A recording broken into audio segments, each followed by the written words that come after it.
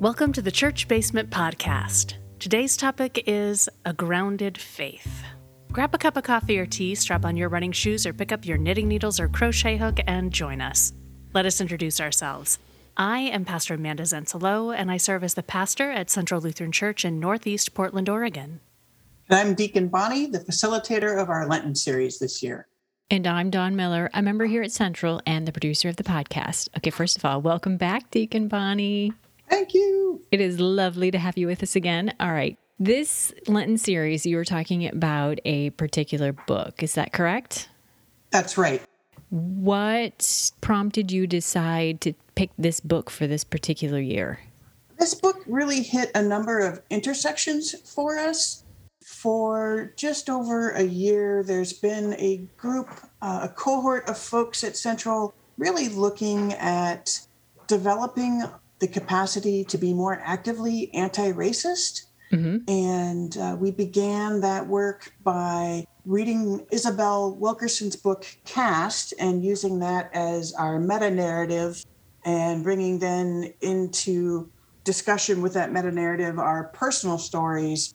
And then between those two places, really finding the place of communal work of anti-racism.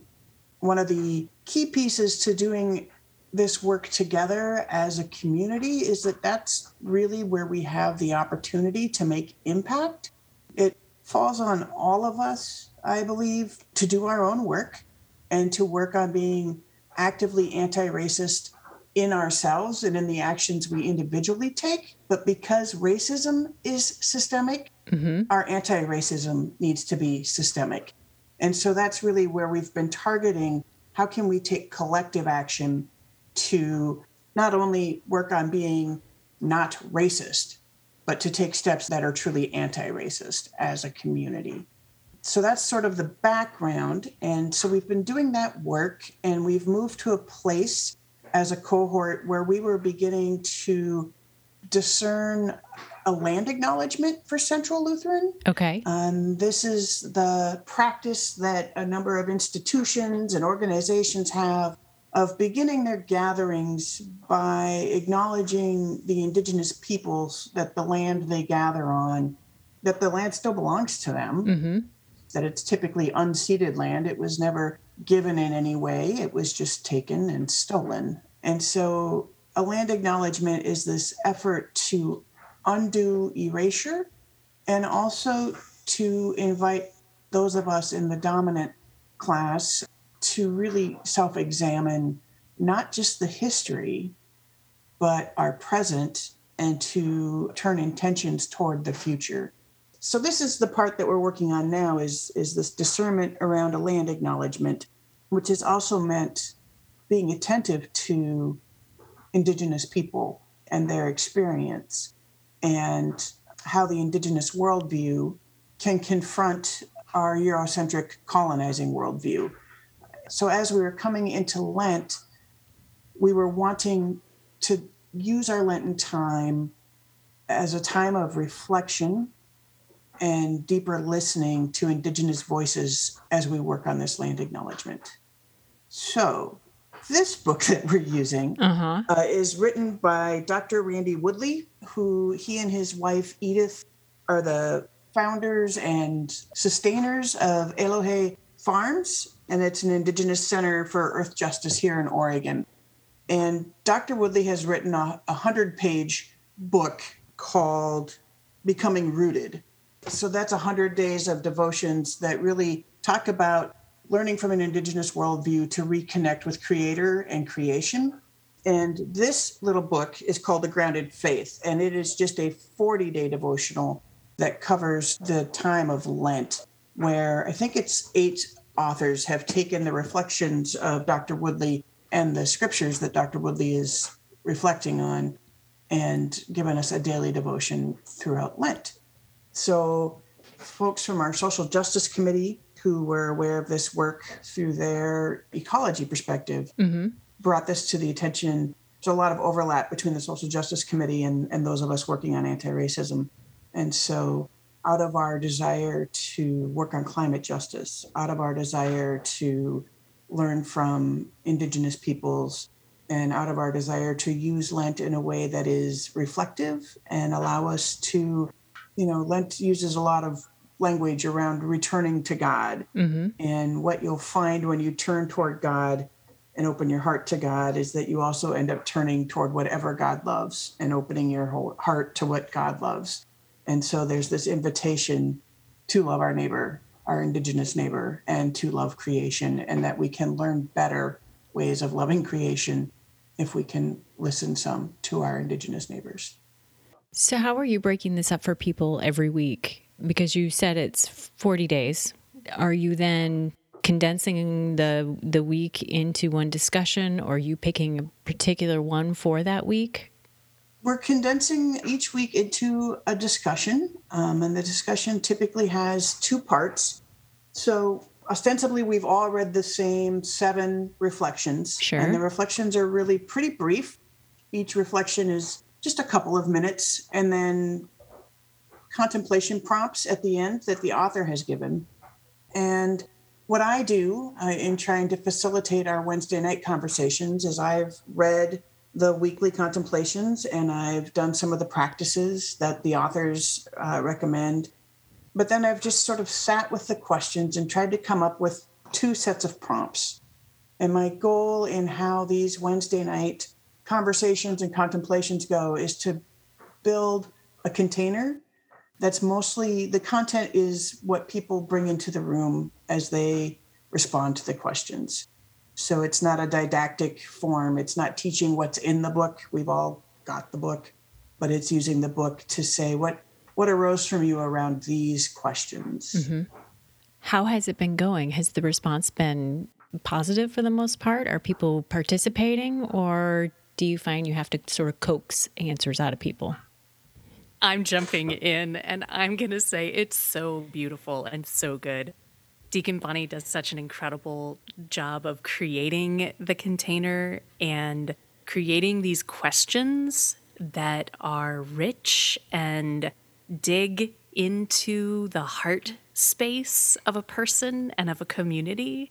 And I did just totally jump in on this, Deacon. I hope it's okay, but as the person who is there as tech support and as a participant in getting to be present as a participant in this, it's beautiful to get to sit with the questions and the concepts and to see how it all weaves together. I think one of the beautiful pieces is this concept, Deacon touched on it for a moment, of how we have our eco-justice members of the Social Justice Coalition who brought forward this concept that they're talking about how the Indigenous people are bringing forward this call to connect deeper, which is a connection to how we're doing our anti-racism work, which is also part of our Reconciling in Christ work, which is also, it's all this weaving and interconnected work that we're doing.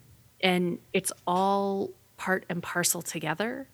And the questions that Deacon hands to us in these Wednesday evenings, the reflections that we're offered the opportunity to dig into, give us the opportunity to see the various levels of how it all weaves together, how our understanding of our own story, our own personal story, can connect us to that next level of community story, which connects us to a historical story, but also to a future story and to our community's story, and just this absolutely stunning larger weaving. We can all too often not recognize how it connects or how we connect, or we can overanalyze and lose our hearts within the story for the data that we're trying to learn about. And every single week, there has been a heart pull.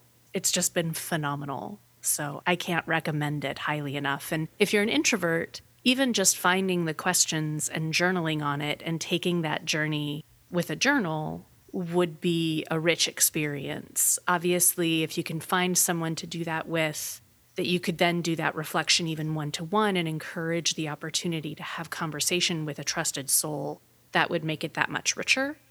And I understand that it's hard to do some of this reflection work with a lot of people, but my goodness, the stories that have been shared in that space have been truly phenomenally sacred and beautiful. It's been stunning. Excellent. So if you haven't read the book, are you going to get anything out of this, or do you really need that kind of a background? I've been really intentional about not framing things in an academic way that points directly back to the book. Okay. So if you've read the book, you will recognize the themes of the questions and you will feel drawn in, like, oh, yeah, I was thinking about that. Mm-hmm. But if you come and whether you've read none of the book or you read the first week, but now we're going into the third week and you just haven't had time, there's nothing in the way the questions are structured that will keep you from being able to engage them. So I think it's very accessible that way. You can totally answer the questions I'm using without having read the book, but having read the book might help you to think about it in a layered way. What about the 1-2 of knowing cast and then having read this book? Do you think that enriches it, or again, either by itself, fine, together, obviously is going to be more helpful, but it's not necessary? It's not necessary. All knowledge builds on other knowledge. And so if you are undertaking a journey to become more actively anti-racist, to do a self-examination of your own formation, how did I get here? Why do I believe what I believe? What have my experiences been? And why do I interpret them through the lens that I do? And if you are on a journey of understanding how you might most likely be propping up racist systems and those sorts of things, that's a long walk. Yeah. And for most of us, it starts at the 0 entry level of the pool, not from the 16-foot high dive. So you just begin putting your toes in. The important part is to begin and keep going, and begin at a point where you can keep going. So if you pick up Stamped from the Beginning by Ibrahim Kendi and jump into this heavily academic, really thick book, and that's not what you're wired for or what you currently have capacity for, you may sink.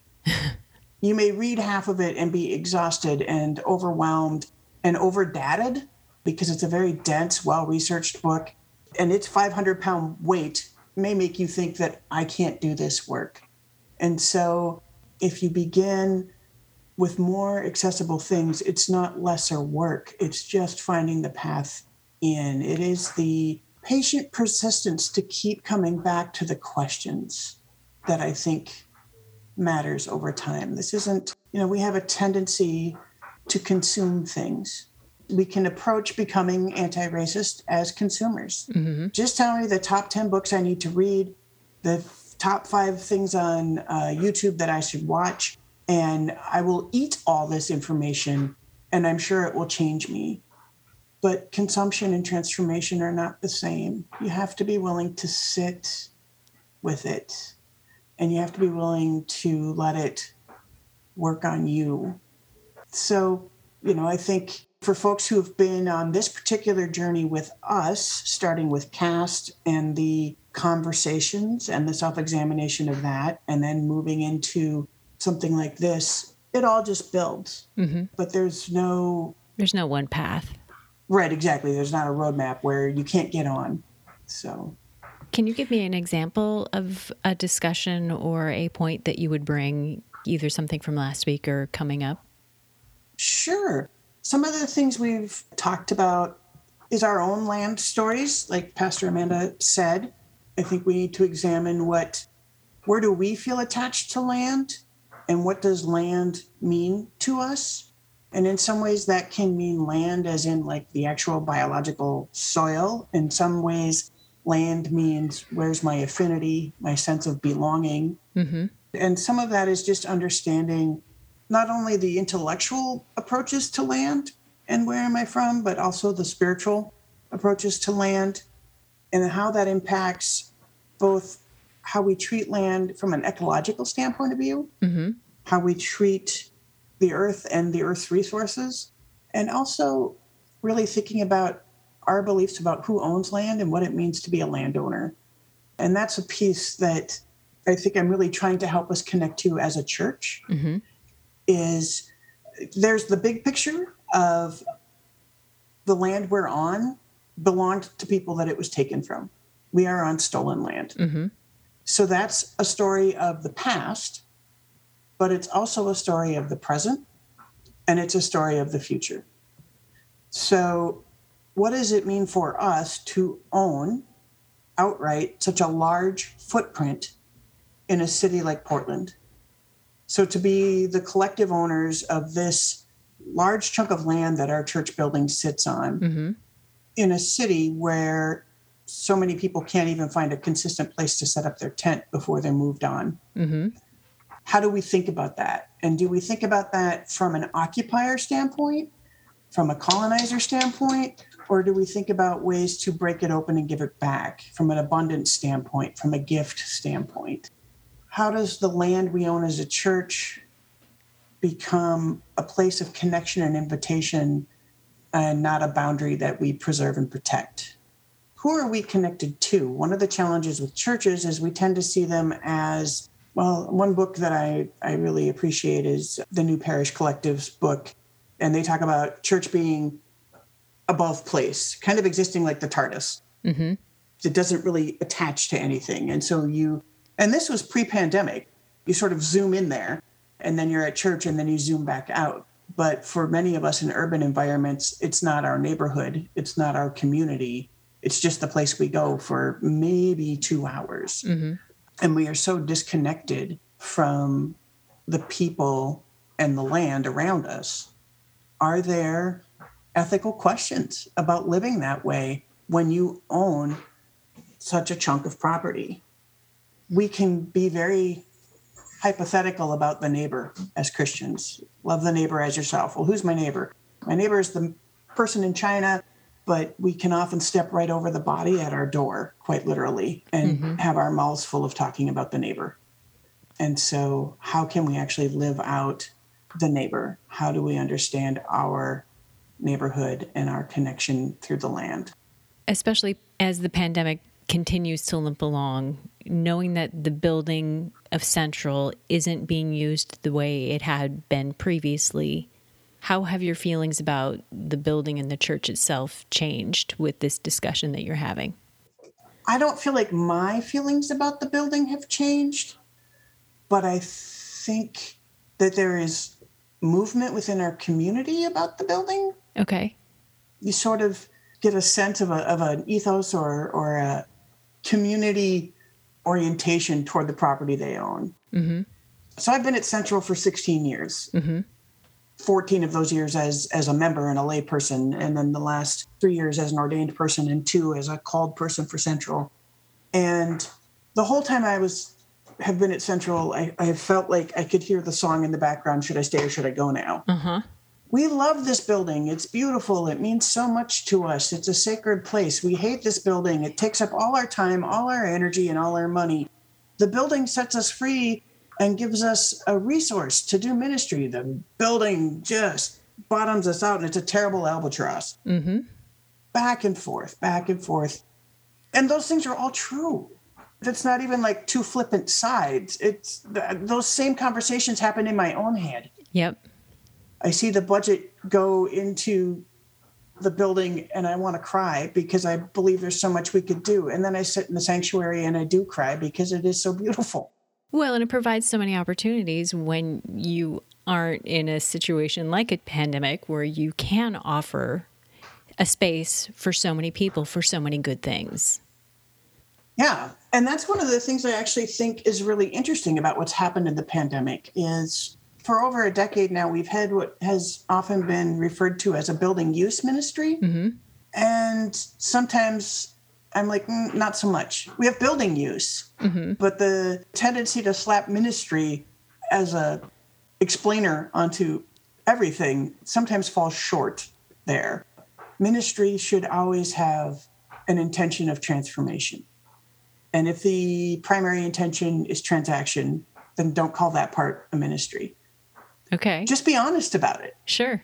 So if what you're doing is we have space that we're not utilizing and that has market value, and we can put that market value to work in order to fund ministry, that's building use, and that's fine. That's excellent.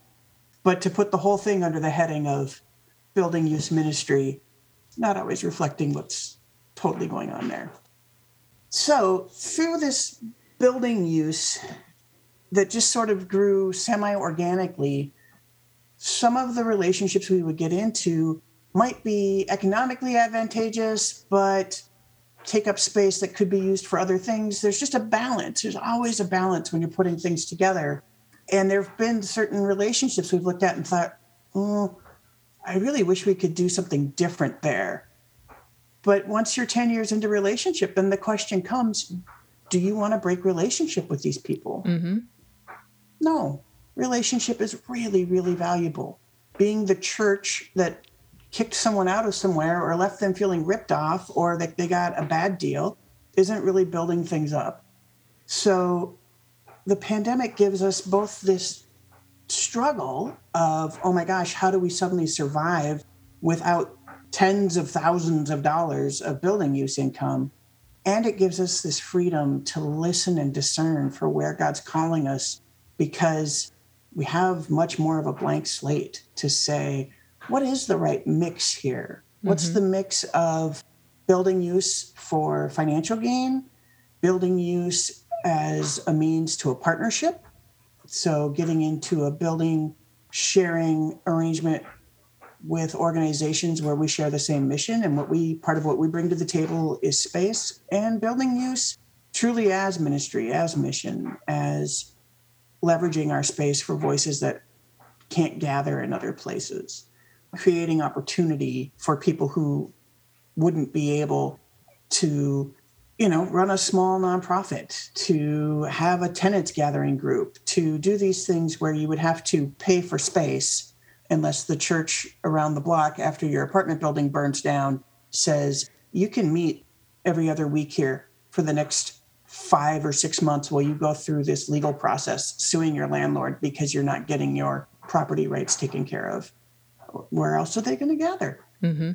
So being able to do those pieces is part of what the pandemic has opened up about how to use the space for an actual connection.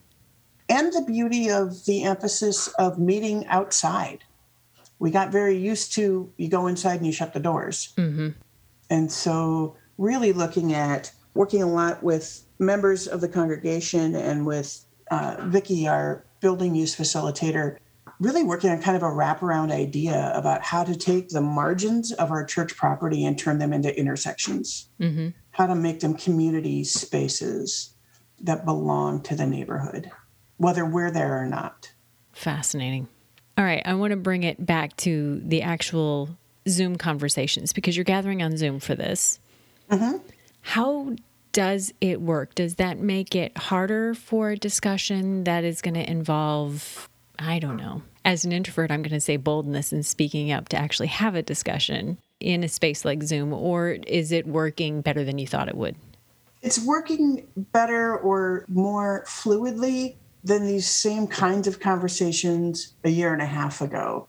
So people have gotten practiced at being present to one another in the technology. I think one thing that folks really like is the questions I'm asking pre-pandemic would have been, well, a number of them would have been one-to-one conversations that I would have invited people into, which people are always like, no. Mm-hmm. I'm one of those people. Yes. And then table conversations where you're maybe talking with, 2 dyads. So there's 4 of you there or whatever. We're having about 10 to 12 people online. And so we're really able to have the conversation without breaking up at all. Okay. And I think people really like that because often when you do table conversations, folks feel like they've missed out because they only know what their thoughts were and that one other person. And they're like, well, I want to hear back from everyone in the room. Because of the way the Zoom technology works, where you can truly look at one another's faces and everybody's individually mic'd, we can kind of share around the room in a way that loses its connectivity if you try to do that in a large in-person space, because you can't hear each other that well. The back and forth is harder. Well, and for somebody who is loath to interrupt other people, utilizing something like the chat becomes so much better of a resource, either to ping the group as a whole or to talk to somebody specifically. I would say that some of the capacity to be able to have these conversations and to have people hear one another so much better has been such a gift in Zoom, because people really are able to, once they've dialed it in, like this far in where people are accustomed to things, where someone can really turn their volume up loud, or they can get headphones that work really well for them, that once people have found the equipment that works for them, even our members who have difficulties hearing have found accessible ways. And we can continue to improve that, right? There are even ways to have captions that will auto captions. It's not perfect by any stretch of the means, but accessibility really does increase, I think, in Zoom in some ways for audio in having these conversations online, especially as compared to our fellowship hall, which notoriously has audio challenges. And I think there's something about either our lights or just the audio system in general that has interferences with some of people's hearing aids. And so there's just a lot of, what did they say? That there's almost an intimacy to seeing one another's shoulders and seeing one another's homes and people's candlelight, and hearing the stories of people talking about, oh, well, the land that's sacred to me and my family is this. And then we can then dig into, we've talked about our connection to these deeply sacred lands. And then when we start having these hard conversations about this sacred land that we share together, that we own together, and these questions of ethics around how do we use this property together that Deacon has brought up, that shared comfort really does allow us to have gone into some deeper questions with one another. All of the different methods that we find gathering with one another have a different use and a different purpose, but it certainly has been a very effective method for the work that we've been doing. Excellent. So basically what we're saying is, if you haven't joined in yet, you absolutely should. It's one of those links that we don't publish very broadly.